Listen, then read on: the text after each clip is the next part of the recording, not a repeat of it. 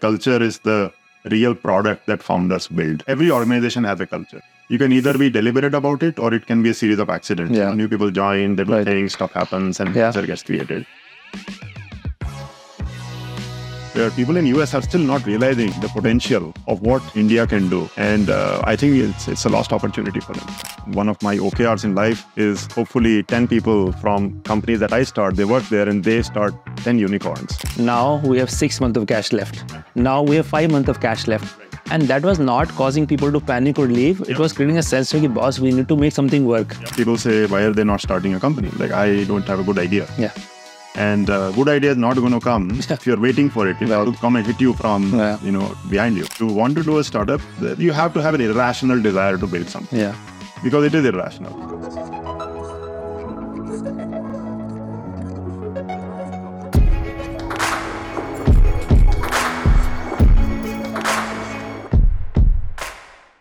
Hello, I am Mukesh Bansal. Welcome to SparX. Our guest today is Ajeet Singh.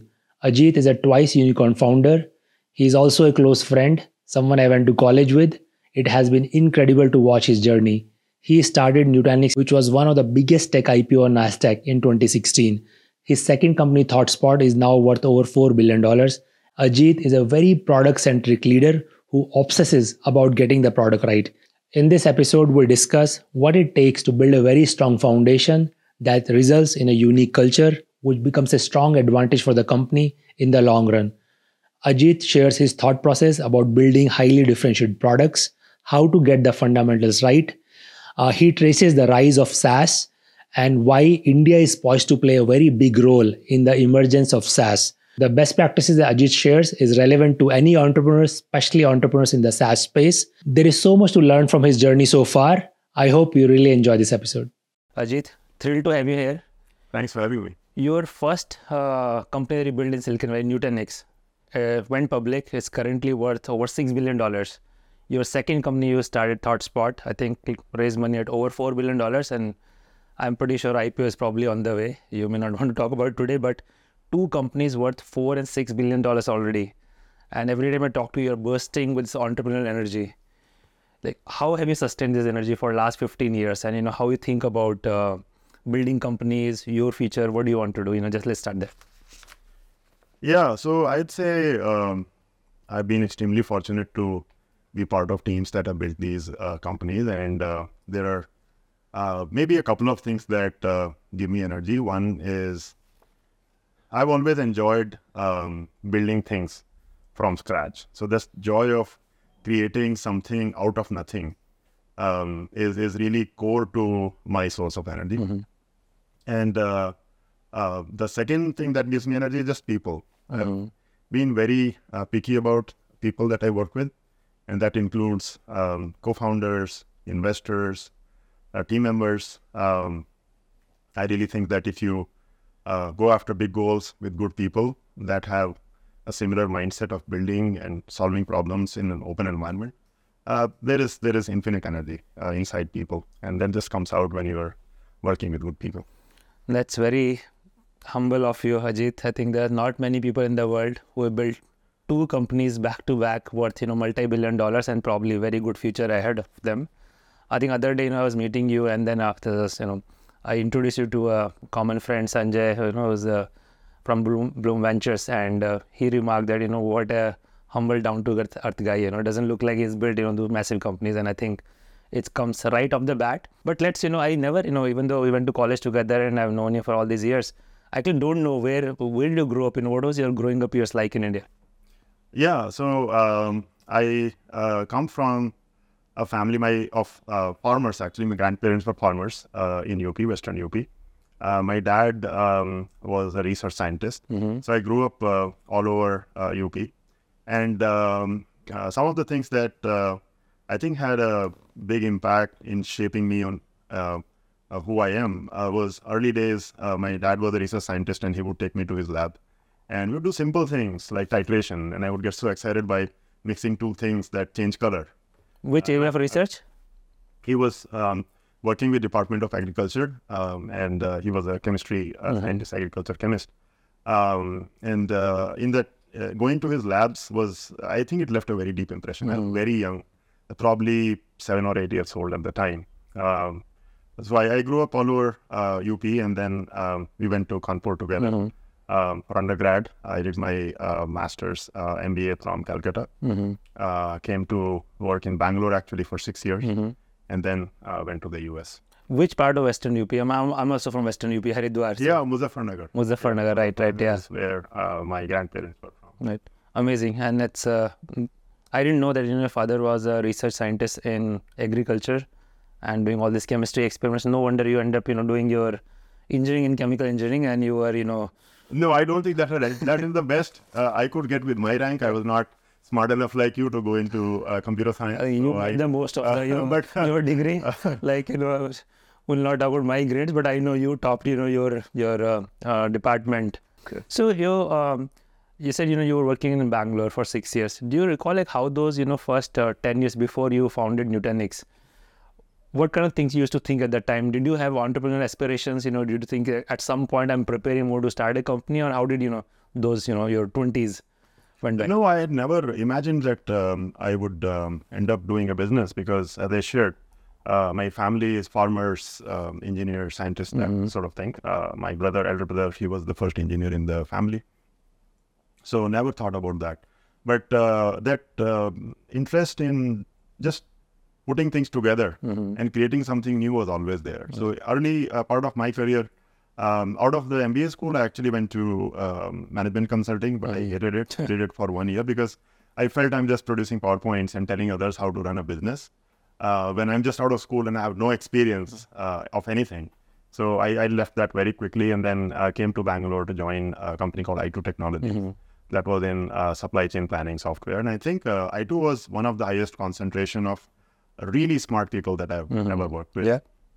I learned so much. They kept me on my toes. And you build this sort of benchmark for excellence if you have the opportunity to work in a high quality environment. So when I now try to recruit people, I always look for, have they been inside a high quality environment? It doesn't matter what role they played, whether they were senior, junior, this was their first job, last job, whatever. But once you've seen excellence, it sort of sets a bar for you for the rest of your life. So I did that. And then after 3 years at I2, I went to join Honeywell, which is a very traditional company. But there was a very interesting opportunity to build something new. I had the good fortune of working with a VP of marketing and product management who was based in US actually. He was part of the aerospace business. And he wanted to bring, I don't know if you heard of this OnStar technology that GM had built for remote monitoring of cars. Okay. So if you're driving a car, all the sensors would send data, and OnStar would monitor the health of the car. If you are into an accident, they can automatically call medical help and so on. So he wanted to bring that sort of technology to monitoring of business jet engines. Honeywell is the global leader in that segment, small jets engines. And the way they were monitored was very sort of manual. If you bring a plane from Mumbai to Delhi, or maybe Mumbai to Banaras, and something goes wrong, you will literally have to send a technician with a laptop, and then they would connect the laptop to the engine controller, download all the data, and then try to figure out what has happened. But if you could, as soon as the plane lands, if you have a GSM antenna, then you can transmit that data. And once you have all the data, you can basically monitor this whole fleet of planes that are flying around. So that was the opportunity. I went there, and I learned so much at a place like Honeywell. I learned how to build something new, a new business. We work with IDEO, the design firm, for this, and that exposed me to the world of design thinking. Honeywell actually had a very good design team as well, which was very unusual. This was 2003 we are talking about, way before Steve Jobs showed people what can be done with design, iPhone, iPad. Now I think everyone has a much deeper appreciation for user experience. I was extremely fortunate, and that also stayed with me and has been a big part of how we thought about solving problems and building our products at Nutanix and ThoughtSpot. Amazing. So with Honeywell, actually, I went to the US, and once the product we were building was ready to launch, then we launched to the market, and I didn't want to stay in a very large organization for too long. And I really wanted to get closer to technology. So I went to Oracle in the Bay Area. Okay. And then as soon as I was in the Bay Area, I'm like, I can't be here and not work in startups, because I have really enjoyed building new things. I joined a startup and then we started Nutanix. Bay Area tends to do that to you. I went there in 99, tried to start a company. I was all over the place. But, just listening to your, first 7-8 years of work experience. So first of all, I found another common ground, the mutual dislike of consulting companies. I started my job with Deloitte Consulting, couldn't last there more than 18 months. But one thing you mentioned, I think, that's a pretty deep insight, that looking into people's past background to if they have been to high performance environment, because irrespective, I guess, even your contribution, the high performance environment shapes you in pretty significant manner, the habits you pick up, Right. your mental models you pick up, role models you pick up, right? And so on, that becomes part of that. So, and I think that's also learning for people who are early in their career is where are you spending your time with, Correct. right? Correct. It shouldn't be that I want to go and work at this brand name company. Just find the best people that you can find and hang out with them. Doesn't matter what role you get, what title you get, and best people capability-wise, but also a positive environment. Yeah, I'm also able to personally relate to it because, after trying to build this company, which, didn't go anywhere, I ended up working for 4 different startups. So basically I was, working very closely with entrepreneurs and just watching them, up close, seeing their method of working, seeing them also make a lot of mistakes and how they recover from that, sometimes not recover from that. But I, absorbed a lot, I don't know, somehow, maybe my inability to pick right startups, and most of them did not do well. And I was pretty disillusioned by the time 2007-8, when Mentor journey started. But only in retrospect, I realized spending time with those, quality entrepreneurs. Yeah. And the success, I feel, is not always in your control. Yeah. But what I learned from them came in really handy, much later, my career. Yeah, no, I think early part of your career, it should be all about maximizing learning and getting to know good people. You build networks. There's just so much goodness that comes out of it. You should talk about your journey a little bit as well. Specifically, I remember when I was moving to the US, you were actually coming back at the same time. Yeah. And you started Mintra in 2007. 2007 is when I left. You came here. And you're still building things. Yeah. What is your source of energy? Yeah, one is I'm recalling, I know you were leaving Bangalore and go to Bay Area. I think a classic case of, for both of us, grass is greener on the other side. Yeah.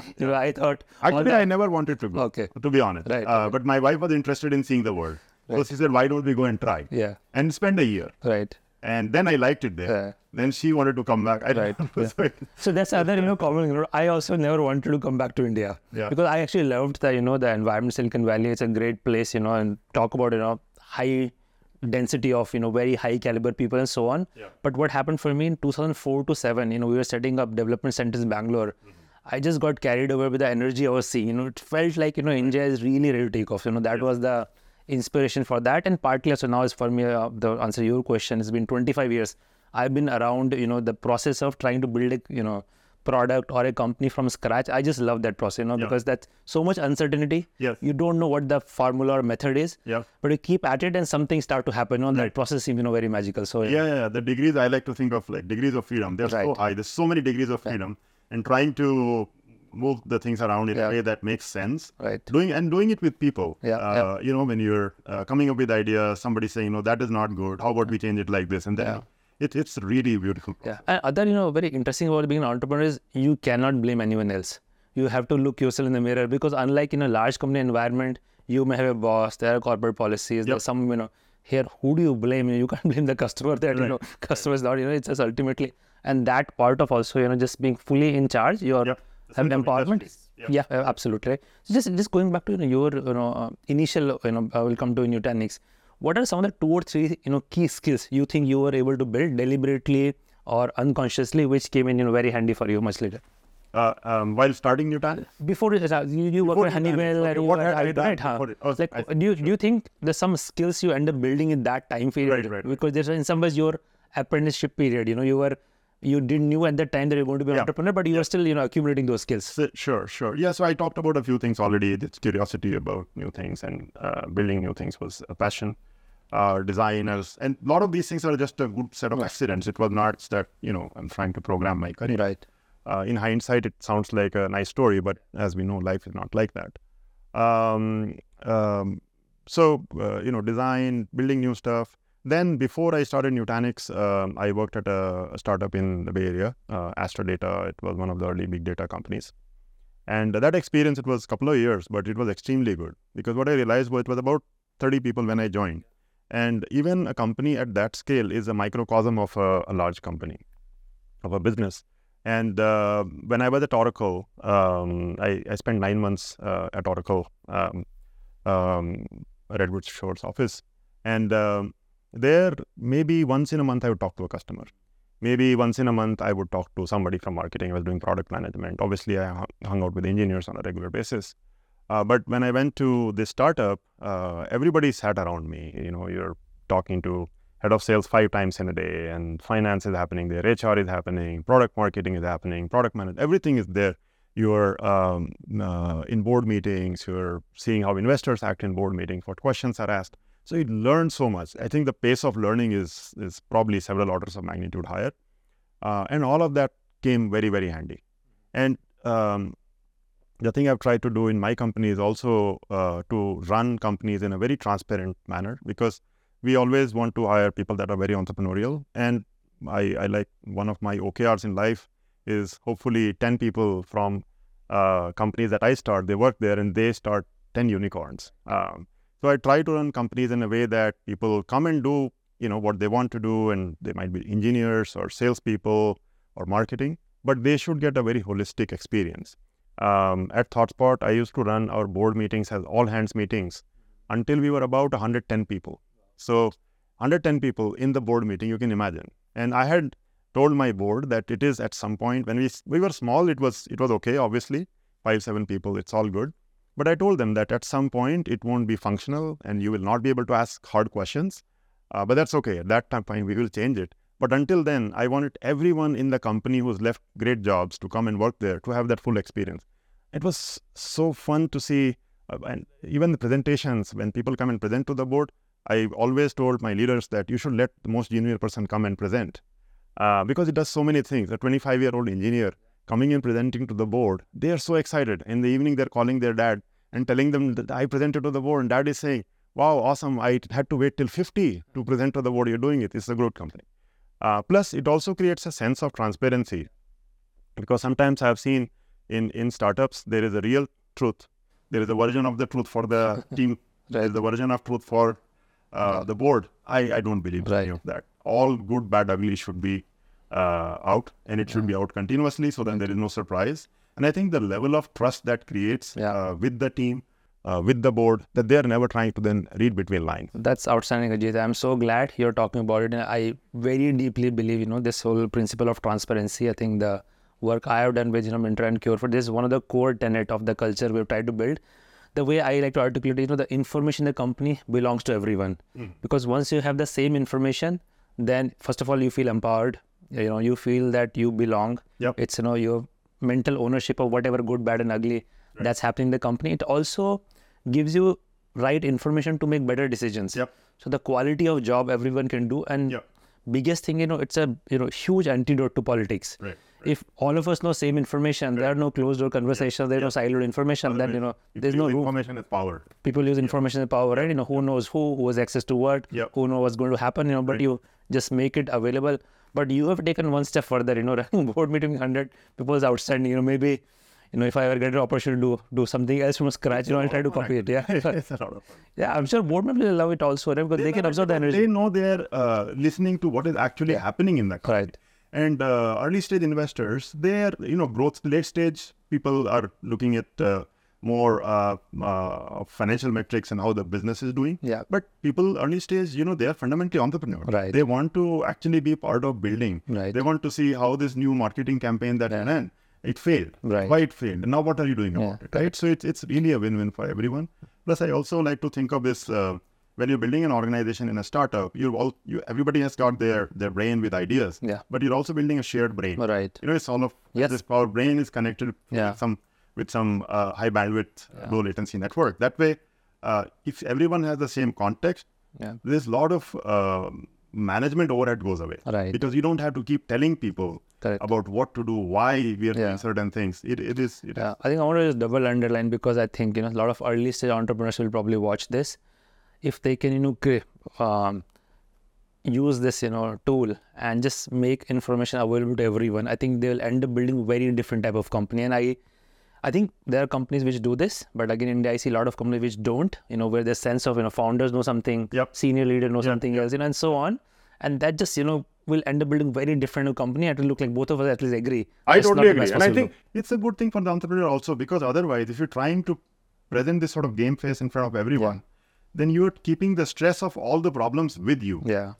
And there is going to be a little bit of fear of sharing. But Right. once everyone knows all the problems, you will also be relieved. Right. And then you can actually focus team's energy Yeah. on solving those problems. Right. As opposed to trying to manage optics. Yeah. And by the way, the employees, team members, they're very smart. If you're hiring smart people, even if you don't tell them, they will know something is wrong. Correct. And they will assume the worst. Yeah. It's better to tell them. Yeah. And they actually want to solve problems. I've never found, if we told the team that, hey, here is a problem, that they might have initially some concerns, but then the next reaction is, okay, let's get together and solve. Right. That's how we are doing the people that. And for me, initial trigger for this came from the very first startup I worked in Silicon Valley, Nextag. This guy, Frank, he was the CTO. And we used, in every all hands, he will come up on the stage and say, now we have 6 months of cash left. Now we have 5 months of cash left.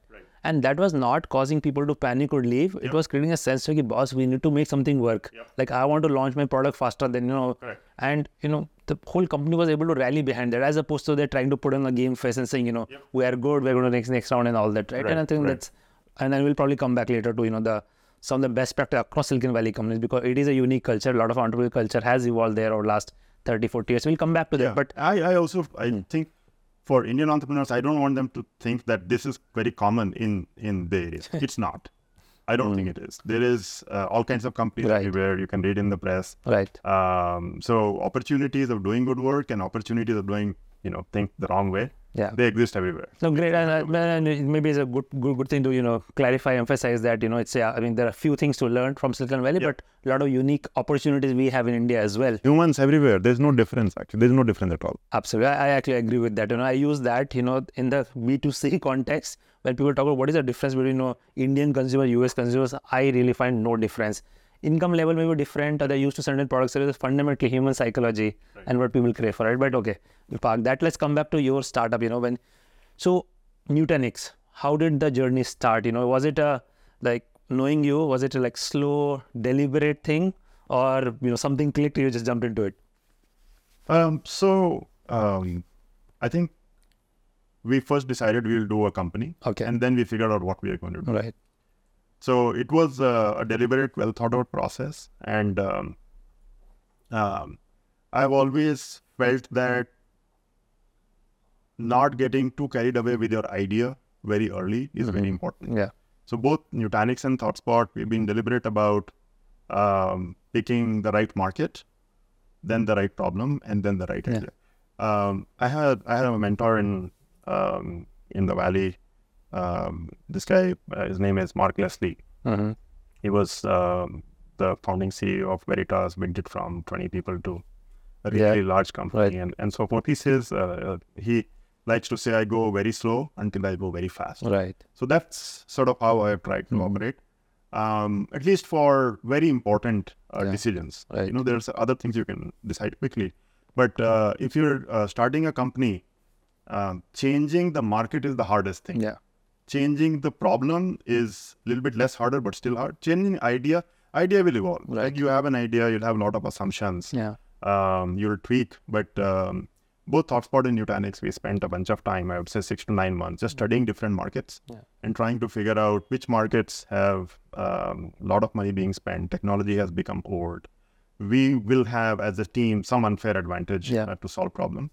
But we also learned a lot. Right. So the other thing we did when we started Nutanix was to identify some role model companies. And at the time, Data Domain, Palo Alto Networks, these were very successful companies in the enterprise infrastructure space. And we connected with the CEOs, people that CMOs, CROs, all of them in those companies where we could hire. We hired from them. Yeah. We signed them up as advisors. They invested. Many of them are investors in ThoughtSpot as well. Yeah. We learned a lot. Right. And that explicit desire to identify absolutely the best people and then connecting with them and learning from them. That was a big part of being able to do whatever we were able to do. And I've found that people that are successful, they actually want to share, and they're not looking for any return. Yeah. Because they know that there are other people who help them. Correct. So that's another thing which I found really good about the Valley, and I see that happening. It's definitely starting to happen. You know, we have some history of companies exactly starting to become successful because like an ecosystem. Right, that's absolutely. Ecosystem is a very important thing. I think the point you talked about that you first decided to start and then over a period of time figure out what the idea is. I think we should talk more about that because a lot of people who have entrepreneurial ambition, they wait for the right idea to happen to them. But what I have noticed is the way I look at it is, let's say I have a full-time job and part-time thinking about something that just 1 or 2 hour of bandwidth going to something. But if I start and now full-time 12 hours, 14 hours a day, I'm obsessing about that thing. Correct. So the acceleration of the information that I have access to, the people I'm talking to, and the quality of idea I'll come up 6 or 9 months down the line. So that dilemma of you start and then figure out the idea later versus you have a great idea and then you quit your job. What's your recommendation? How should people think about that? Yeah, I think this is the most common refrain I hear when people say, why are they not starting a company? Like, I don't have a good idea. Yeah. And good idea is not going to come if you're waiting for it. It will come and hit you from, behind you. You have to go and seek it. So I really believe in, if you want to do a company, do a company. Yeah. The startup I was talking about, Astrodata, the co-founder and CTO, he was into skydiving. Yeah. And he used to talk about doing a startup like skydiving. And he said, when you go up, I have fear of heights, so I can never do skydiving. But he said, when you go up with a trainer, you're doing a tandem jump, and the trainer would tell you to look up and jump. Because if you look down, you'll never jump. Startups are like that also. So if you want to do a startup, you have to have an irrational desire to build something. Yeah. Because it is irrational. There is so much unknowns, risk adjusted. Good people can work in large companies, make a ton of money and have a good quality of life and everything. So you have to have that desire. But if you do have, then don't wait for the idea. Because idea is actually, that's the job. Yeah. You don't start a company after you have an idea. Correct. Sometimes I've seen people in their day jobs, they run into problems that they then want to go and turn it into a company, which is a perfectly fine way to actually build companies. Many very successful companies have been built like that. Yeah. But that happens few and far between because if you limit yourself to what you have seen in the past, there'll be a very small set. If you're lucky, you'll find something, otherwise not. So if I can just build on that, someone who really want to be an entrepreneur, probably they can spend some time skill building and also creating some runway for them, because once you start, you need to be at it for at least few years because nothing's going to happen before 2, 3, 4 years. And once you have that conviction, just start and then immerse yourself very deeply. And most likely the world is full of unsolved problems. Once you start looking, you'll find tons and tons of problems. There are challenges to which problem to work on, as opposed to when the ideas are literally dime a dozen. At least I don't struggle to find ideas, but you have to look for it. Certainly. Yeah, I think you have to identify things that you are passionate about, where you can build a successful company. And if you upfront think about the market and problem, then you're building product, but then you also know that there is a fair chance that you'll get paid for it, so you can build a sustainable business. So if my timelines are correct, you guys started in Nutanix, I think around 2007, 2008, 2009. So just after the financial crisis burst, I'm guessing funding wasn't easy to come by. Yeah. How were first couple of years like in terms of fundraising? You were able to attract good talent, and what was what was your pitch? It was not like you had big valuation currency, a lot of money to throw. Right. Yes. No, it was interesting times for sure. Right after the 2008 meltdown, personally for me, my son was born, a second kid, the same week that we started Nutanix. So it was crazy times. But all of us had this feeling that we have to go and try to build a company, because once we had been in a startup, we see what it takes to build it. We felt we can do it as well. That's another thing. If you work in startups, you get confidence about your own ability. And we had a friend who had recently become a VC, Bipul Singh is actually doing Rubrik now. And we knew him, so he put in a small seed amount. Yeah. We raised $1.5 million in seed. Bloomberg Capital, they wrote $1 million check, and another $500,000 came from their network. But after that, recruiting was hard work. Recruiting took a lot of energy. And I really believe whether you're a first-time entrepreneur or a 10th-time entrepreneur, it doesn't really matter. If you want to build really the most world-class team where people are really good at what they do, they have good attitude, and they're hungry, it's going to take a lot of time. Right. So recruiting has been my passion. When I started ThoughtSpot, I lived in Sunnyvale in the Bay Area, and our office was in Redwood City, so Google office was on the way. And there is a Starbucks on Pierre Avenue. I probably did close to 150 meetings in the first 2 years. Coffee meetings. Every day, literally up or down, I would be meeting people there.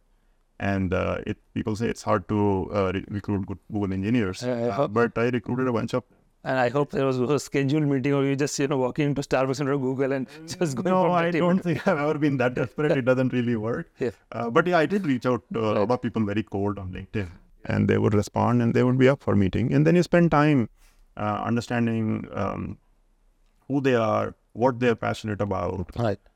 You're not offering them a job. You're trying to find, is there a true calling inside this person? And is there an innate desire to do something different? So you kind of find people in these big companies who hate being in big organizations. Google is a very successful company, but at the same time, there is so much money coming through ads and search that it's very hard to do fundamental innovation because it could disrupt the business. So you find those people, that mix of high quality but sort of disgruntled people, and they make for great team. But you have to work on recruiting. And part of building, on one hand, as an early stage startup, you have to convince people to join. I'm guessing you are not paying the market salaries, at least not in early days. Not even close. People are taking 60, 70, 80% haircut. And do you think that's also a right model? Even for these days, people are able to start company with a sizable seed check also. But do you think it's also creates a different type of culture and dynamics? That creates a right selection bias. People that want to build, they come in. It doesn't matter how much money you have. I always feel that there is a lower bound and there is upper bound. The lower bound is if someone has to really think about their basic quality of life. If they are going to think about, should I take my family to a restaurant? Should I send my kid to this school? And by coming to my company, I don't want to have. I don't want them to go through that. But then if you are taking a lot of money, at least early stage, as salary, that's not the best use, because that salary could be used by somebody else and your stock could go up. So I think that's an area where it seems, from what I have seen here, Nutanix and ThoughtSpot both have substantial teams. Appreciation for stock is a little bit less. It's improving as people are seeing better outcomes in India. But I think it is absolutely necessary because it creates the right alignment in the incentives for everyone. So as part of developing startup ecosystem in India, I think both for the early stage entrepreneurs and people who want to work in early stage companies, which are probably going to offer exponential learning opportunities, to really understand this aspect that you need to leave some money on the table now. You go for ESOP come with their equal risk reward equation. May not work out. It works out, it can work out really well. I'm pretty sure both Nutanix and ThoughtSpot, you guys have created probably a huge number of millionaires, but that comes much, much later in the game, right? Just understanding and appreciating that on both sides will help create the right team structure and right culture. But on the other side of, you also have you have to evaluate the right people to bring in the company. And I think you're building a lot more deep tech company compared to, what I have done. But from this pro engineering point of view, what is your mental model? What convinces you someone is going to be an outstanding engineer or engineering leader? So outstanding engineer or engineering leader is, of course, a function of what you are building and the role that you're hiring them for. There's a few things that I have tried to use when I look at talent. If I'm looking for leaders, I always want to give them an opportunity to do something more than what they have done. if I'm looking for a VP of marketing and if they've been a VP of marketing 3 times, I'm probably not going to Right. talk to them.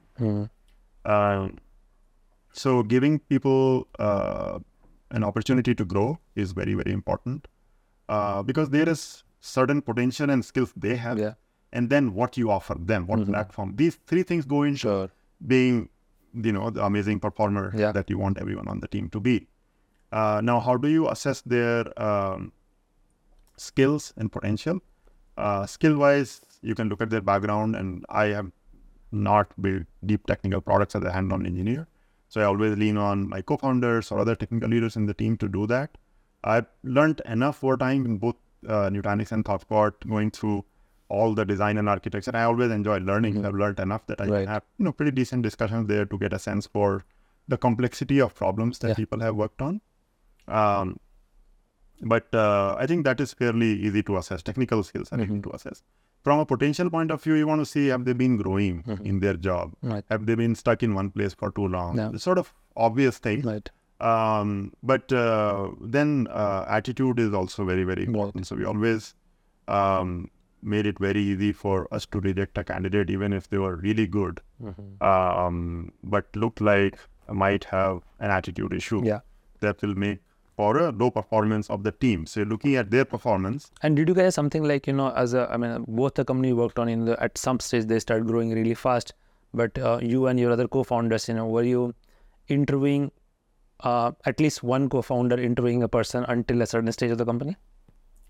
I think at some point you have to let go. You have to let go of, I hear sometimes there's a 500 people company and one co-founder has to meet. If they can't meet, I don't think it scales that well. Because you have to from day one think that the company is bigger than you. As long as you feel that you actually are going to add value by interviewing everyone, you should. In the early days, I actually used to play recruiter as well, meaning I wanted to make sure candidates have amazing experience. So I'd get the team together. We have 5 people, 7 people. Tomorrow there is a great candidate who's coming. Who's going to talk to them about what you're going to focus on, data structures and algorithms. You're going to focus on design and architecture. You'll focus on interpersonal. General guidance. Obviously, people can talk about whatever. But then as soon as one first person is done, the next person has to meet, and the feedback, all the experience is very important. So I spent a lot of time doing all that. I think that answer gives me a little bit of window also into why you've been able to create 2 amazing companies, perhaps a lot more in future as well.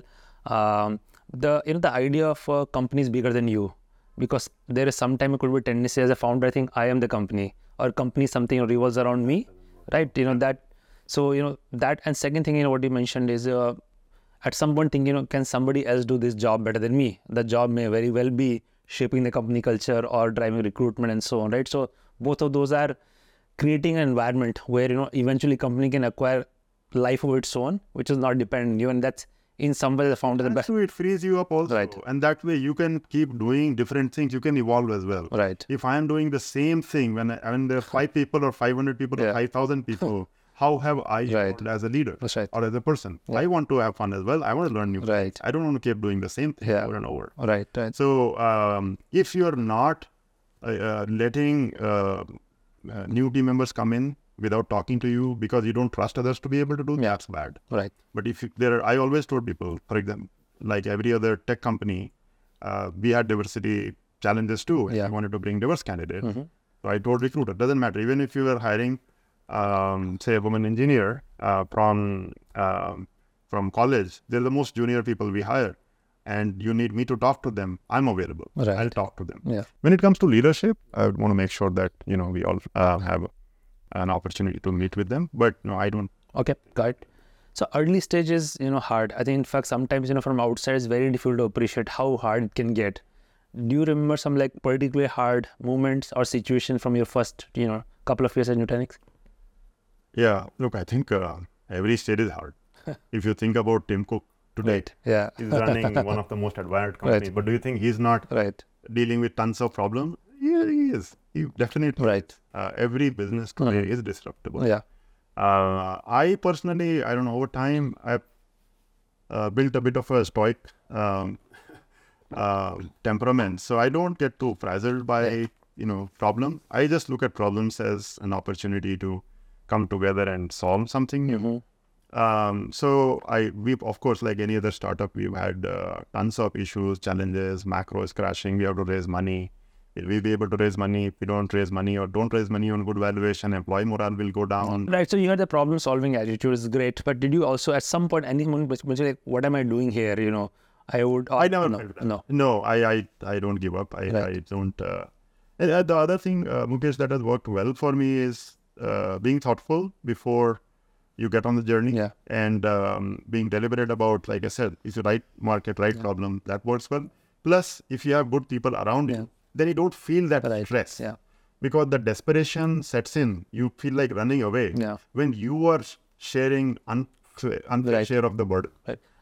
So if you're transparent and if you have strong people around you, then it becomes just a problem-solving exercise. And I think, and you're going to the heart of, I think what it means to be an entrepreneur. And I think this also skill set applies to all walks of life, including, people who might be working in larger companies.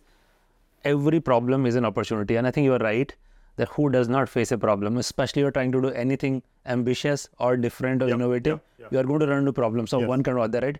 But instead of, think of a problem that you wish it was not there, almost welcoming that problem. No, that's the job. I mean, that is the Right. job. And when I recruit people, I tell them about all the problems. Right. I want to make sure they know everything. And I have this sort of simple test. If I've recruited someone, after 30 days of joining, I would ask them, Right. would you still join? Right. And I really want that answer to be yes. And when I'm recruiting them, I apply that test. Right. This person feel. So I tell them about the problems. I understand their motivations. That's the job. That's how you create value. The job is not to come into this environment when there are no problems. But there is what you're saying is right as well. Oftentimes, if people, leaders don't share and they keep it to themselves, they fight a lonely battle. It can get overwhelming. There are all kinds of emotional issues, stress issues that you can read about, go through. I absolutely think it is not worth it. Share it with everyone. You have a team for a good reason. You all succeed together or fail together. Fail, you do it in a good way. I can tell you there are so many entrepreneurs that I talk to that have failed, but they still have a great bond with their team. Yesterday only I was meeting with someone, very young age, they did a bunch of stuff, very scrappy. And he was telling me that we still meet every 6 months. So I think, and those relationships is what make life meaningful. As your Nutanix journey unfolded, at some stage, relatively early, you decided to, start again from scratch. What is like you came across a really interesting problem you could say no to, or what was what made you start? So with Nutanix, functionally I was running product management and marketing, and the company was reaching a stage where we had launched the product, we had started selling, we're doing well. I wanted to see if I can run a full company. So I talked to my co-founders and our investors, and I said I want to start a second one, and they were all very supportive. So it was basically it happened with me, and it happens with I think every entrepreneur, with you as well. It's not like on day one you thought I can be this entrepreneur, I can do these things. But you learn about your own potential and ambition over time. And so it's been a progressive journey to learn more about myself. And Valley is a place, and when I say Valley now, tech industry, I would say the place where people are really willing to support you, to bet on you continuously. That was basically the impetus. No, I didn't have an idea. Like I said, actually, I first decided that I would do a company. Then I found a co-founder, Amit, who would been at IT Kanpur a year after me. And we spent a bunch of time thinking about all different areas, and we picked an area we were interested in, and we built it. So Ajeet, I've heard you talk about shaping the culture in the organization, deliberately. So in ThoughtSpot, it's been a fairly long journey. What are some of the things deliberately done to create a culture of particular type? Yeah, sure. Culture is a topic that's very close to my heart, and we could talk for an hour just about that. But look, every organization has a culture. Any group of people has a culture. You can either be deliberate about it, or it can be a series of accidents. New people join, they do things, stuff happens, and culture gets created.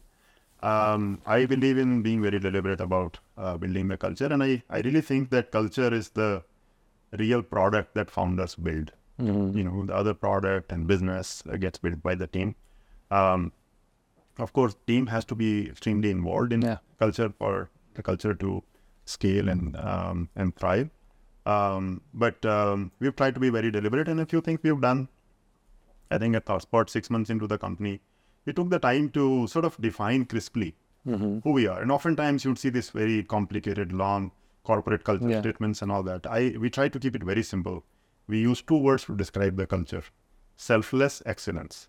So one, strive to be the best. Excellence means you want to be the best as a professional, what you do, as a team. But it doesn't mean that you'll be excellent at day one. Yeah. It shouldn't come with this sort of sense of you're pursuing excellence. You are not excellent on day one. You're making mistakes, you're learning, and all that is happening. But while you do that, you do it in a selfless manner. Yeah. Meaning you always put the team ahead of yourself. Right. In trying to be excellent yourself, you're not becoming excellent by pulling other people around you down, by playing politics and so on and so forth. So there is this sort of tension between these 2 words, and we use these 2 words to describe what the culture is. As a leader, you have to act what you say. So that's rule number 1. You can define the culture and put posters up, but if you don't act like that, then nobody is going to believe. You have to communicate very actively. So small things. We created a channel, Selfless Excellence, where you would see even today people are recognizing others that are helping them in so many ways. Where people see others going way beyond above their job. Continuously, they're being recognized. Right. You have to reward the culture. So, these things are pretty common. You have a quarterly Selfless Excellence award in the company. Very importantly, you also have to act when you see violation of culture. If people are acting in a selfish manner, then you have to first have to talk to them and understand the context. Don't assume the worst. But if you find people that are really toxic to the culture, you have to take corrective action as well. That's so important. And like everything else, you have to let others be custodian of the culture. You have to be there to enable, but others have to talk about culture as well. They have to act like that. And oftentimes people say, what do you mean by culture? What is culture? And I think that culture is how people act when nobody's watching, when nobody's telling them what to do. And if you can inculcate that mindset, then it can go a long way. Another important point I would want to make is culture shouldn't mean that you create sort of a cult where... Well, I have created cult, so... I think we're talking about different things. But all ideas are welcome. It should never be that you talk about, this is how we've always done things. Diverse ideas, change, openness to change, all of that is extremely important. But core values, there has to be a line. Right. Now, I love this idea of selfless excellence. I came across this quote. It's amazing what you can achieve if you don't care who gets the credit. I think the idea of selfless excellence, goes to the heart of that. Right. And this whole thing of Ajeet, being deliberately designing for a culture, you realize this early on in Nutanix or early on ThoughtSpot. When did it become a deliberate thing where you took mental ownership that I am going to design the culture for a particular objective in a particular manner? I think it was more at ThoughtSpot because I think we built a great culture at Nutanix as well. But this time I was more deliberate about communicating it and synthesizing it into a couple of words. Right. And like everything else, I felt that if we don't do it, it won't scale. Right. And if you want to build a company that outlasts you, you have to ingrain that in the culture of the company. And I felt that rather than coming up with 10 values, big statements about culture, it's going to be much easier if there are 2 words that we use, and you can talk to anyone. If you tap anyone on the shoulder at ThoughtSpot and ask them what the culture is and describe this, and hopefully they also believe that we acted. And it's very important. If leaders stop acting, then nobody's going to believe. So you absolutely have to role model, but beyond that, did you also create any kind of artifacts in terms of either policies or rituals or a particular language? I guess selfless excellence itself is a term that you coined. But just think of examples such as Amazon has bar raiser or 6-pager document or 2 pizza team and so on. Like this, some of those things which binds the intent behind the culture into visible things. So some of those rituals which are more specific to functions, how you run, for example, your sales forecast. There is a process for that. How do you do product reviews? There is a process for that. How do you do design workshops? There is a process for that. Always writing before speaking. That's another thing that we did very actively, I thought. And we learned from all these companies. It's not like we had to innovate everything from scratch. Netflix, Amazon, and others, they have certain aspects that are really good. And obviously, ultimately, you're building very unique company, a very unique culture. You're picking parts and pieces from other places, adding your own, making all of that your own. I found this simple idea of a Slack channel where anyone and everyone can recognize selfless excellence to be extremely powerful. Because when people start talking about it, that's when it really, really becomes ingrained in the organization. Speaking of, design a culture deliberately, I remember the one particular incident, from Minter days, and again, we didn't invent that. We copied from somewhere, I forgot. But, we were, at some point, we were growing very fast. And we were forgetting, who we are servicing, which is the consumer who's going to buy from online. So at some point, we put up a chair in all conference room with this ribbon around the customer. Correct. And then, almost they were trying to talk to that person also. We are going to make this choice because we think this is how it's going to benefit. That's one very visible reminder to people. Correct. At that time, we really want to champion that you need to do customer-centric things, right? And so on, right? So, but I think this, this.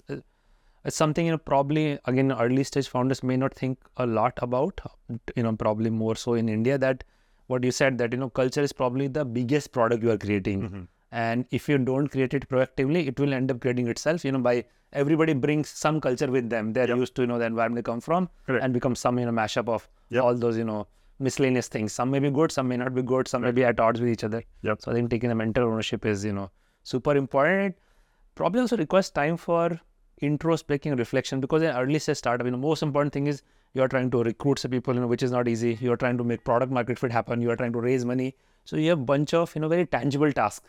How do you create this mental bandwidth to also think about the softer aspects? I think there is no sort of mechanical answer to this to say, that you have to spend 2 hours every week to do something like this. You have to treat it as part of building the company. It either is or is not. Just like you have to hire, if you're building a product team, you have to hire designers, you have to hire engineers, whatever, salespeople, marketing. Similarly, you have to build culture.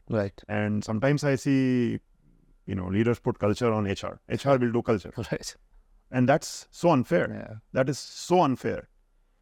You as a founder have, or better have, the most moral authority in the organization. Right. And if you are not spending time in defining, communicating, acting, scaling the culture, it's not HR's job to just build culture or do people management. HR is there to facilitate, but that's completely a missed opportunity to spend time on it. So there is no one formula. There is various ways people can do it, and everyone has their own way of sort of prioritizing things. For me, it's always been one of the top priorities. Amazing. You built, both of your company in the larger ecosystem Silicon Valley, which, is probably in the making sense, depending upon how you look at it, goes all the way back to 70s or 60s or even before that, Fairchild Semiconductor, early days of HP and so on. How much that ecosystem has shaped, how you think, how you build your companies? Yeah, the ecosystem is a huge thing. And I have really come to appreciate the notion of an ecosystem after I started building a saltwater tank in my house, aquarium. It's the most sensitive ecosystem in the world with corals and fish and how you get started. You start with water, you have to start with specific kind of fish. You can't just put everything together. How big is the aquarium that you built? It's a decent sized aquarium. It's not too huge. It's about 800-gallon tank. It came with the house. But during COVID, we emptied it because I don't have people. I cannot. It's very complex to manage it. But what I was getting to was that you have to very slowly and deliberately build that ecosystem. You have to start with these fish, and then algae starts to happen, and then at some point you can add certain kind of other fish, and you can start to add some kind of corals that are going to be more hardy corals, and then eventually, if you do a good enough job, where you can control so many parameters, temperature, nitrogen, ammonia, so many things have to be monitored within very tight control limit. Then you can add certain kind of corals. So I've lived in Silicon Valley for the last several years, and people talk about this tech ecosystem, but I've really, really come to appreciate the ecosystem. The fish you add, they shouldn't hurt the corals because there's very few coral safe fish. There are certain kind of fish, if you add them young, then they become used to being around corals without damaging them. If you add them more mature adult fish, then they will damage the corals. So it has had a huge impact on me. But I was also very fortunate to work in organizations even before that, where they promoted that sort of entrepreneurship. I talked about Honeywell. And I had this leader that I worked with, even my boss here at Honeywell, Suresh. He was one of the best people I've seen in building organizations, in finding the right role for the right people. So if you are curious, you'll keep learning always. And when I went to the Valley, I just felt at home because I had been fortunate to work with leaders like that. Even my first boss at I2 Technologies, Rahul, he gave us so much freedom. You know, I still remember, I told him that, hey, tomorrow I want to take a day off and do this. He said, don't worry, just take the day off. You don't have to apply for, you know, the day off. And because when you work late nights or you come here to work on the weekend, I'm not adding that to a register. So that stayed with me. And at ThoughtSpot, we have this unlimited vacation policy. As long as, you know, you are in sync with your manager, there is no finite vacations. Because people have to attend to their families in the start of their working day and night. So it's both a two-way street. So a lot of this is just learning over time and working with the right people, and that shapes you. I don't think Silicon Valley is this sort of totally different place where you come and you just cannot even find pieces and parts of that culture in other places. I was able to. And we are obviously seeing that, you know, happen. I mean, Israel has done an outstanding job, I think, you know, both in Bangalore and Gurgaon. I think the ecosystem has matured considerably, and we'll probably talk about that in a lot more detail. But see, look, Silicon Valley continues to produce, you know, these technology innovations. You know, most recently, everything's happening with transformer technology, you know, ChatGPT and BARD and so on. And so on, you know, year after year, something, you know, big keeps coming out of it. Like, what do you attribute? Is it like just talent density? It's just, you know. It's the ecosystem, as I was saying earlier. So in the Valley, you see very strong engineering schools. You see investors. You see a lot of good talent that are across diverse fields. There are people that are, you know, good in design. With Apple, that culture has spread into other places. Google created this culture of building a lot of things on your own and open source and very scalable systems that has seeped into cloud and many other places. Amazon has done really amazing things when it comes to strong operational excellence in many areas, prioritization, writing, and these kinds of things. So replicating an ecosystem is very hard, and the reason I talked at length about the tank, that it is very, very hard to build, and it's also very easy to lose. Recently, actually, I had an accident where there was some something toxic that got introduced into the tank. I don't know what it was, and it had a lot of impact on the species in the tank. So for leaders that are involved in building ecosystems, people like you that have done companies here in India, and now you are doing broader things in a big way. You are impacting the ecosystem that is getting built here. I think once you build the ecosystem, that is when the real beauty comes out. You know, this tank with all these corals and colors and fish. It is. I just look at it, and it's so meditative. For 10 minutes, I can just stare at any one thing there. So it's very, very difficult to build these ecosystems, and they also provide the moat. You know, a lot of people for the longest time have been throwing stones at Silicon Valley. And of course, there is going to be ups and downs, but it is very, very hard to replicate those. I think I'm obviously super excited about, you know, emergence of the whole entrepreneurial ecosystem in India, and I think it's going from strength to strength. But I think the Silicon Valley ecosystem also has very strong moat. I think that, you know, last 4 or 5 decades of history, and one, you know, I mean, there's obviously talent density. In fact, on talent density, I want to ask you, since, you know, both of us are obviously of Indian origin, you know, this dominance of Indian origin founders in Silicon Valley. Again, that just talent density is just, you know, all of us had role models and friends, so we all end up there and so on. Is anything more to it?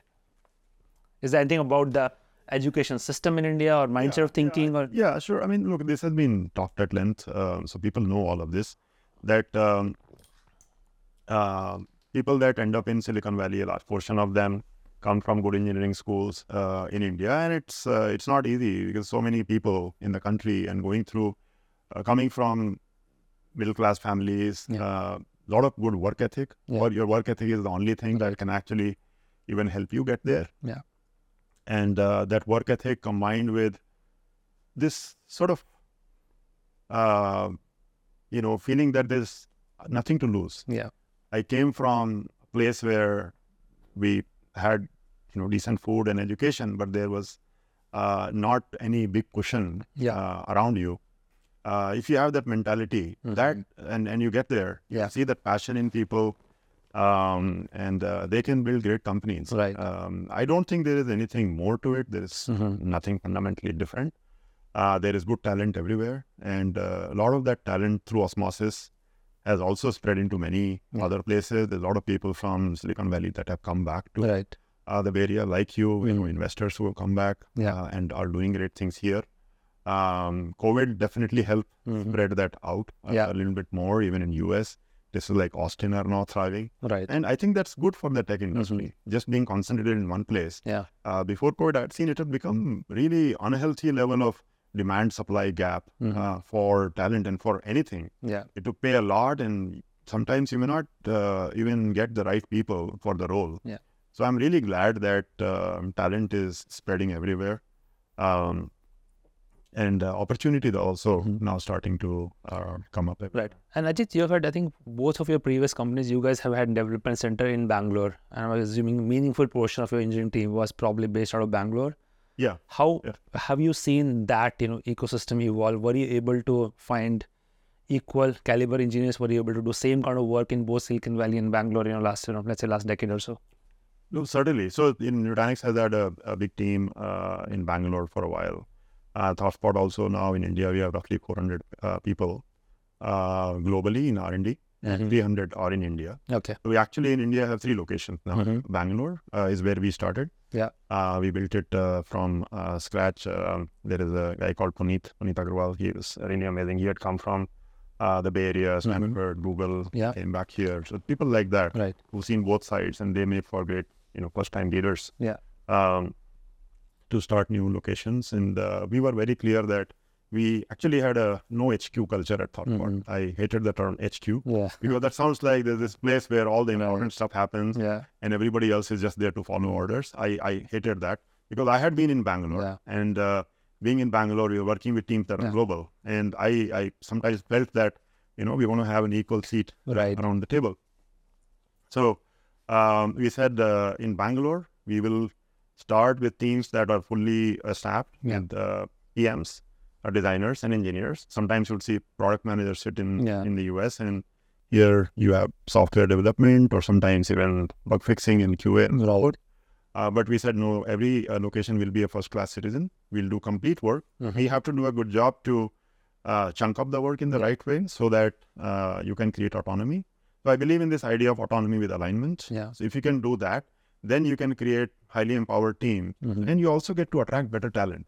Because if you're hiring engineers here and they know that the PMs and designers will sit right here and I can do this thing completely, magic happens. So now we are doing, there is no part of the product where Bangalore is actually not center of gravity anymore. Lot of good work. When I say Bangalore, we started with Bangalore. I didn't complete that part. Then we acquired a company called Diota in Hyderabad. It's about 50 people at the time. Now it's more than 100 people. And last year, we also started a new location in Trivandrum. And we have about 25, 30 people there. And I think it's very important to know that you have to invest in time and energy, and you have to start with the right leader. To me, if you don't start with the right leader, if you hire a few junior people, or people that are more ICs, and then you're trying to manage them from US or any other location. I don't think it's about US versus India. If there is a company in one location you want to start, you have to start with the leader. And that has really worked well. In each of these new locations, we always started with the leaders. Someone from Hyderabad actually left to start this new center in Trivandrum, and it's working very well. And do you think, pretty much any kind of development work can happen in India, or there are areas where skill gaps are there and we need to do better job of building those skill gap and mentorship around those areas? I think though we've done, UI work, we've done AI work out of Bangalore at ThoughtSpot. We've done database work, database kernel work. I mean, there may be some very arcane areas where there is still that sort of gap. Right. For example, OpenAI and Bard and some of these things are happening more right now in the US. Right. It remains to be seen how many of those kinds of companies and organizations you really need over time. But, there's a lot of great machine learning talent here that can transition to this new world of LLMs. Right. And the same thing is happening in US as well. By the way. So I think it's become a very level playing field now. I don't think there is any difference at all. And if I can spend a minute on how I have seen the India talent profile evolve over time, that could be useful. Yeah. So I was here till 2006. Right. As we were saying, that's when you were coming here. I was moving there, and at the time you had a lot of these services companies, or you had very large organizations like Oracle, IBM, that were doing some tech work in India. I was very lucky that they decided to move all of their product development to India. It was out of necessity because the bubble had burst. They had to cut costs, so everything was happening. But those were very, very few opportunities. Most of the work was services or product maintenance. But then you came here and you then showed people that you can actually do B2C companies with a successful exit in India. So Myntra, Flipkart, and several others. And last 5 to 7 years, there are very meaningful B2B SaaS companies that have been coming out of India. So of course, people know about Freshworks and Logo. But I'm very fortunate that a lot of entrepreneurs reach out to us and they want to talk about how to grow their business. These are SaaS entrepreneurs from India that have got into, say, $10 million in ARR, and they want to learn how to get to 50, 100, and so forth. So they reach out, and I always am happy to share my experience with any entrepreneur. But in the process, I have actually learned a lot more from them. I have seen the way they are doing product development out of India. That's obviously a given. But even when it comes to sales and marketing, they have done some very, very interesting things. And as they say, necessity is the mother of all inventions. I know a small company called Hero Data. Actually, I met with the founder yesterday. He's done such an amazing job of SEO, content marketing and SEO, that he gets, I think, more than 1 million visitors to his website every month. Amazing. And I had our ThoughtSpot CMO talk to him to learn from him. Great. So I think that SaaS entrepreneurs from India that are trying to build products that are global, they should not underestimate themselves. They have some unique advantages. I know of companies here that are now landing $1 million+ accounts in US, sitting from here. Of course, they have a few people in US for very specific roles, but bulk of teams are here. So if I were ever to think about another company, I'm going to do even more out of India. And I really want people from India to know that they are as capable as anyone else. And I encourage them to look at global customers from day one.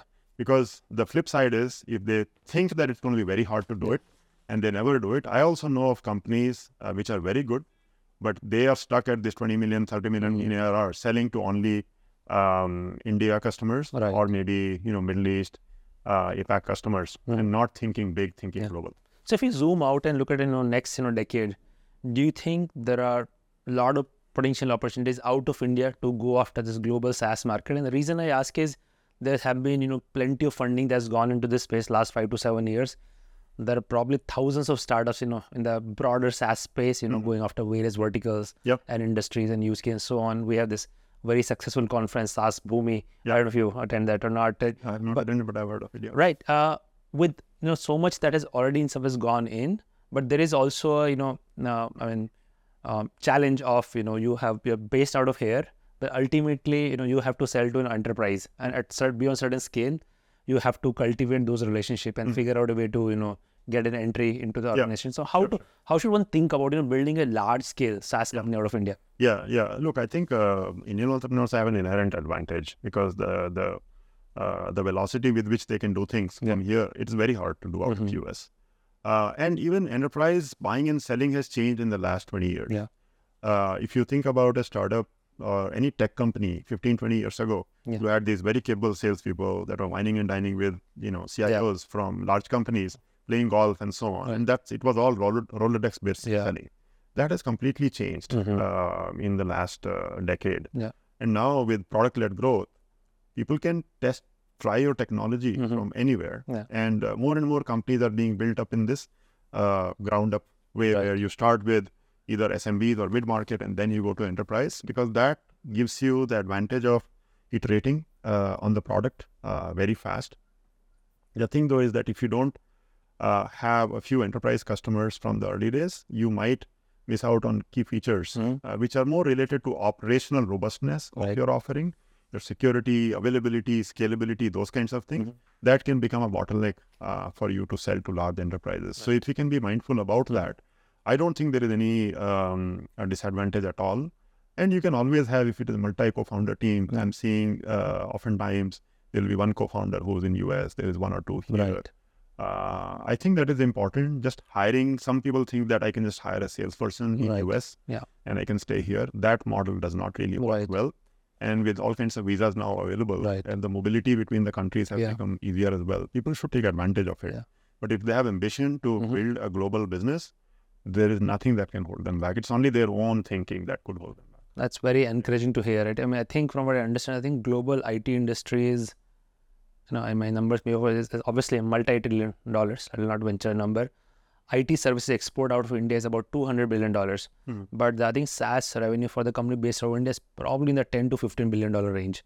So it's still fairly minuscule in the larger scheme of things. But if India can go take that number from 10 plus to 100 plus, which probably should be doable next 10 to 15 years. And that in terms of the value creation of the revenue is quite significant. Definitely. There is Indian businesses themselves as consumers of SaaS technology. That part is growing. But I'm saying that even today, you don't have to wait for that to happen. Even today, you can do that. And, I sometimes invest in some companies.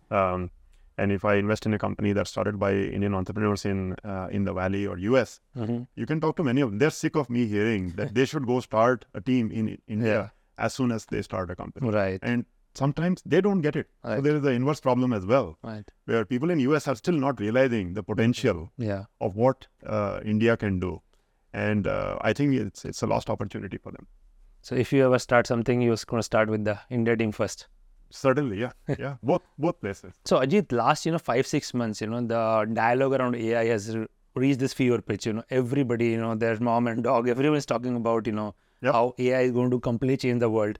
But looking from an entrepreneurial lens, people who are looking to start a company, how should they think about it? What does emergence of AI and the probably shortening of a lot of creation kind of work, where a lot of what you can do as a human being can be augmented by AI. So what's your mental model of, or your advice for entrepreneurs to, understand that and leverage that as they think about building companies? Sure. I often think about paradoxes that entrepreneurs have to deal with and need to be conscious of.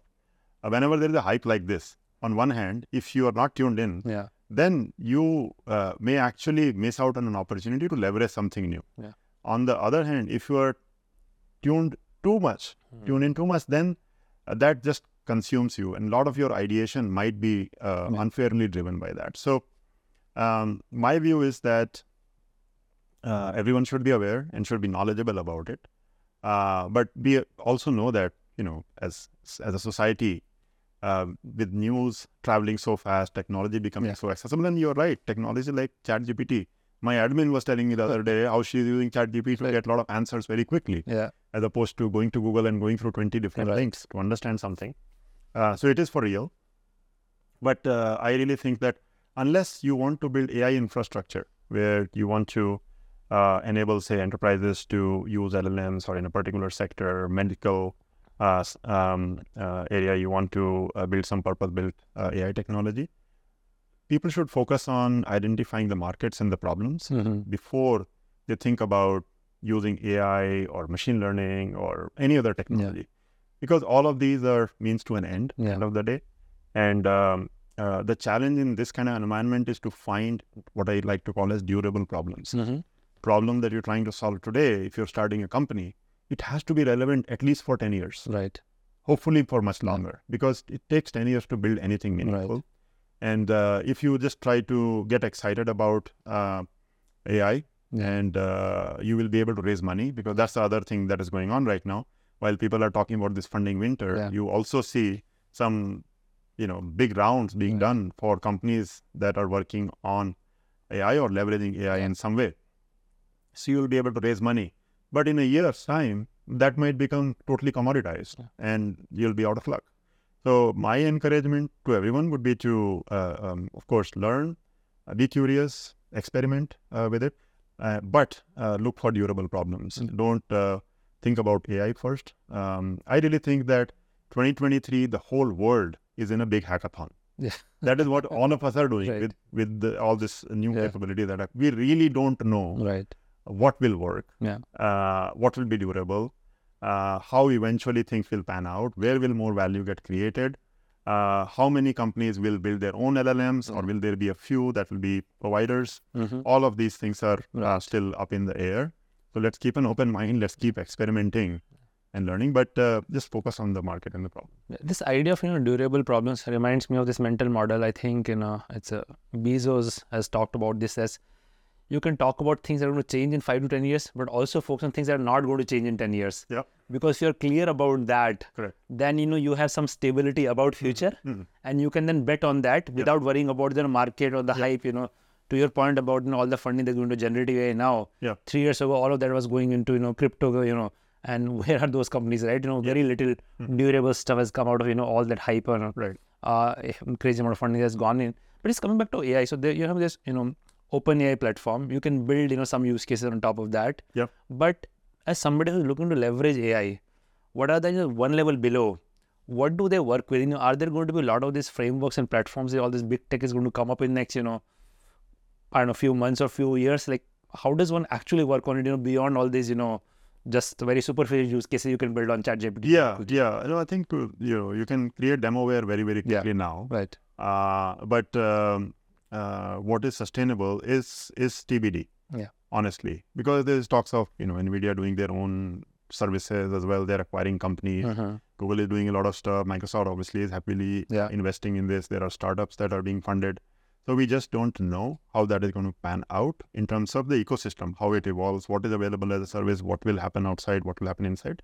But the best way people can really work through this is to do two things. One, core experimentation. So experiment the hell out of it, right? Let your teams just play with it a lot and try different use cases. Make sure you're plugged into customers so that whatever you're doing, it solves meaningful problems for them. But then you have to also eventually build the right kind of abstraction. For example, in ThoughtSpot context, we have launched new search that is leveraging the 10 years of research that we have done, combined with the public services that are now available.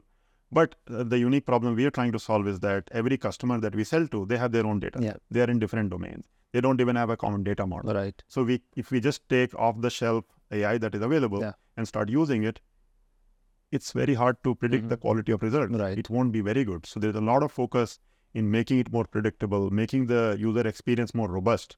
And it is a non-trivial problem. We have a really, really strong team with deep AI and machine learning capabilities. But there is a lot of problems we are uncovering as we solve. I think that is a great thing because I would have been very scared for the company if it all just worked magically out of the box. That's right. And so many people reached out to me. Hey, you guys have been doing search. Now we have OpenAI. What happens to ThoughtSpot now? And it's very clear that it is actually giving us so much impetus to move forward on our mission, which we talk about as making the world more fact-driven so people can access facts very quickly. But there are some very serious problems that still have to be solved, which combine the trifecta that we have always believed in: user experience, algorithms, and systems.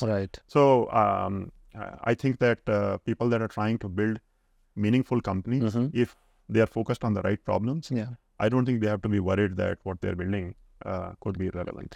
And when people talk about creating their own custom LLM for a particular domain, how easy or difficult it is, and what does it take? For example, let's say in Cult, I don't know, we want to create a fitness LLM or health LLM so that I can ask it any question about health how should one? Look, I think at best you need to do a little bit of fine tuning. I don't think building a new LLM from scratch today has a lot of. Because ChatGPT already consume whatever is available, but not private data. So there is private data that will get solved. There is cost that will get solved.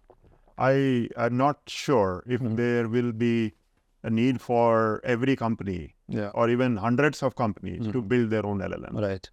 I think what will be valuable is for people to figure out the right user experience, the right way to leverage these services, and build stuff around that. And when you're building, you think about it, like eventually, then if there are 5 services, they're constantly changing. You're building your software on top of that. Right.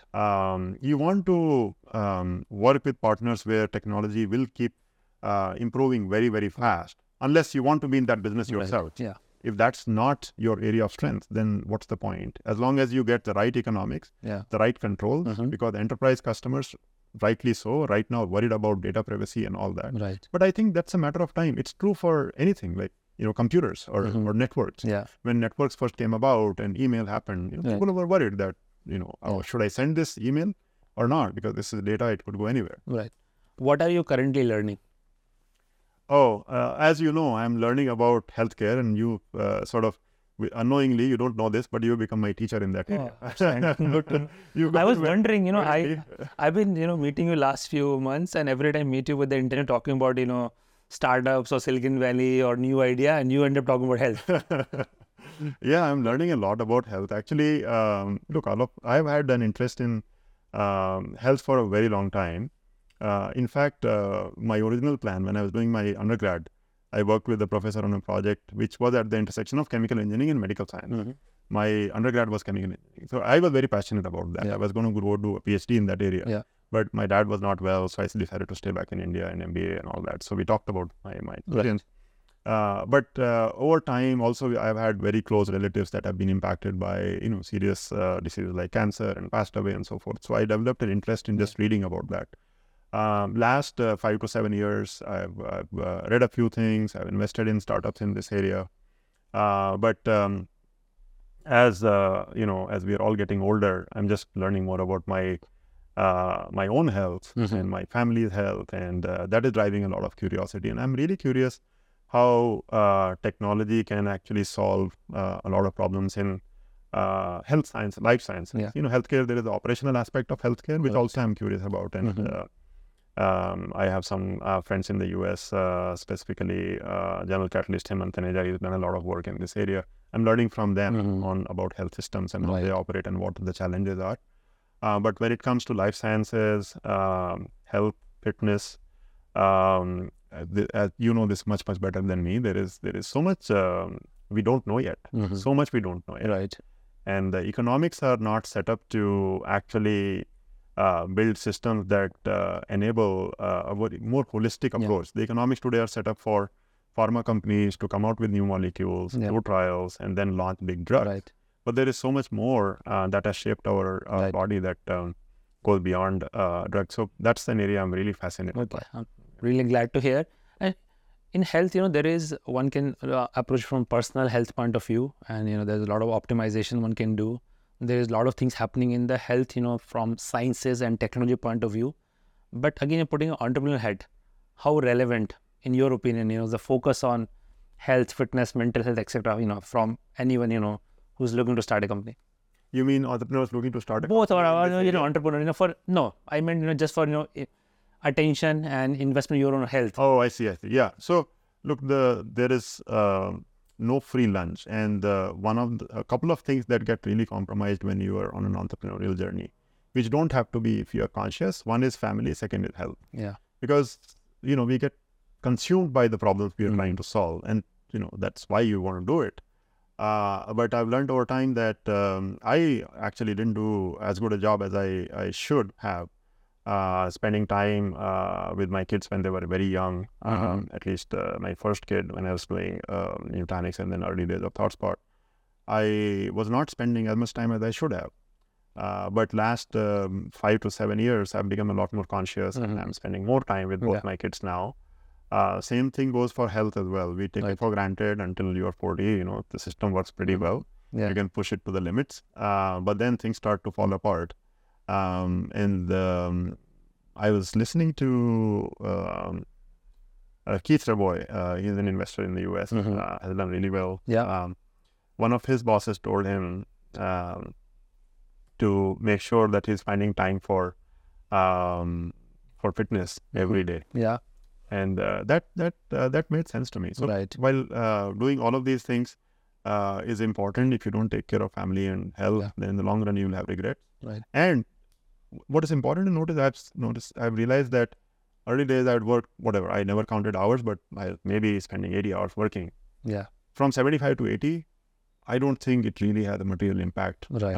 on the outcome Yeah. or whatever. So basically, the incremental value you get Right. from investing more into work Right. versus family and health, Yeah. the trade-off is very clear to me. Right. In fact, my point of view, I think beyond a certain hours, start to even sometimes become diminishing returns. Yep. Because you are Negative returns. Negative returns, right? Because you're in the echo chamber, you are not allowing yourself, freedom to step back, zoom out, Yep. and let brain make the connection, instead of just bogged down with the details continuously. My mental model is, I think, 50 to 60 hours of very high quality. You can pretty much do whatever anyone wants to do. And I think the reason is great. We're talking about health, in the context of entrepreneurship, because entrepreneurship is a very long-term game. Yep. For you, it's been over a decade now building ThoughtSpot, and for companies, we probably multi-decade journey ahead of itself. Right. So to find that stamina, unless you're in a foundation from family, health, your just mental sharpness, not on the, you can't place. Not getting lost in details, keeping the big picture in mind, and mental health as well. And we talked about earlier how you have to have people that you can be open with inside the organization and outside, good mentors, good advisors, good friends. All of that is very important. A few things that I've done over time is this habit actually stopped during COVID, but I was doing solo offsite. So sometimes I would just go somewhere for a couple of days and think about the big picture. If I'm not able to do that, then typically Sunday evening, I'll spend an hour or two just abstracting away from the details and thinking about, the big picture. Right. I think solo offsite is a great idea. I'm honestly trying to incorporate in my lifestyle, not able to do it successfully. Yeah. But I'm determined. I think sooner or later, I'll definitely do, even if it is, starting with 1 or 2 days. Ajeet, let's zoom out. Let's say we live in very interesting times. Things are continuing to accelerate. Technologies continue to transform how individuals and companies and societies and countries work. Right. If you were to zoom out and take next 1 or 2 decade picture, what are the just big thematic things you are personally very excited about? What do you anticipate going to affect? It's very hard to predict 10 to 20 years out, right? And there is enough people, more qualified futurists who do it for a living and probably have a better point of view. The area that I am most excited about actually is health. Yeah. I think in other areas as well, communication, enterprise software, there will be significant improvements and productivity will increase substantially. But when it comes to health outcomes, I think we are going to see magical improvements in the next 10 years. And I sincerely hope and believe that they will percolate across all strata of society, not just, the people in the highest bracket that have access to best technologies and advice, because health is getting digitized. We have more data about our genetic makeup, our day-to-day metrics. We are getting more data about our sleep, our glucose levels, and so on and so forth. So there's a lot of improvements in capturing data, and coming from a company that works in the data space, and I've seen what data can do. It can have both behavioral changes in people are becoming more conscious of their health. And for people that are working in drug discovery or diagnostics to be able to innovate in those areas. I think we will see a much larger innovations in this area. So I highly encourage entrepreneurs to look at life sciences and healthcare as an area where there are going to be really large opportunities. Obviously, you have to have passion for it and someone in the team who understands this. But I'm super excited about what can happen in this space. I'm totally with you. I think we're at the cusp of, health revolution. Human body at the end of the day is extremely complicated and an ecosystem, extremely fine-tuned ecosystem, but we are starting to understand more and more about how things work, what are the principles and so on. And also able to develop technology, all the way gene editing and so on, right? Which is probably in a matter of time can become mainstream and can be applied to solutions that can be available to pretty much everyone, irrespective of income level. So I think definitely there's no question that we'll see a dramatic change happen in that area. I want to ask you just one last question about India. There is so much excitement around India around the globe. In India we talk about people say it's going to be India's century. We'll see the rise of India as the next superpower in the world. We'll go from $3 trillion economy to $20 trillion economy over next 2.5 decades. How does it appear to you sitting out of Silicon Valley? I know you spent a lot of time here as well, but being from India, and both of us went to Silicon Valley in the time when it was harder to do things in India, not anymore. So how does this emerging narrative about this being India's century appear from distance? Yeah, I believe in it, and obviously I'm going to be biased being from India, and our friend Neelkant is probably much more qualified to talk about what happens here in the next 10 to 15 years. But no, I'm a huge believer, and Indian economy itself growing much faster than many other places, and I think a lot of it also comes down to extraneous factors. I do think that with the geopolitical changes that are happening around the world, there is a little bit of a tailwind that is behind the growth that can occur in India. But also how India can actually globally have an impact on other countries.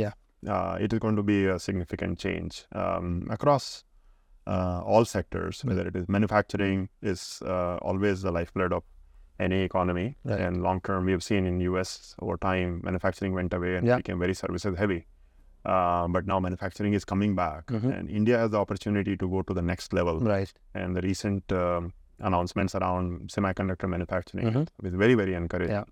It seems that there is a good political interest and ability to make the right changes, and the world is looking for the next location where big things can be done, and India is open. So I'm super optimistic and excited about what can happen inside India and how India can have a global impact.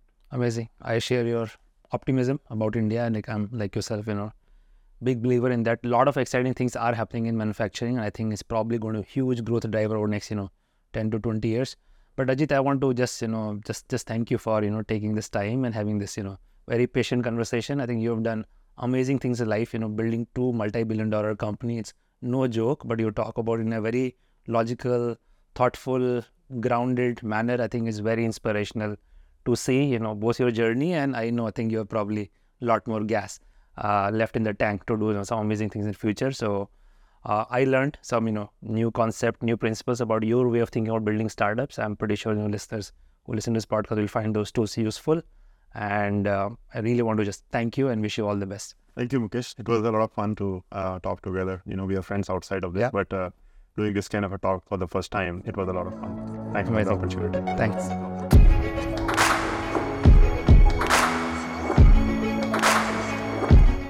At SparX, we aim to bring to you stories of exponential impact. We share in-depth analysis of what goes behind success stories. If you find our conversations interesting, you can join us by subscribing to our YouTube channel. You can also listen to SparX on Spotify, Apple Podcast, or any other audio platform of your choice. If you have any suggestions on who we should invite or what topics we need to cover, just let us know in the comments. We are always listening, looking for ways to improve, and keep getting better as we go along.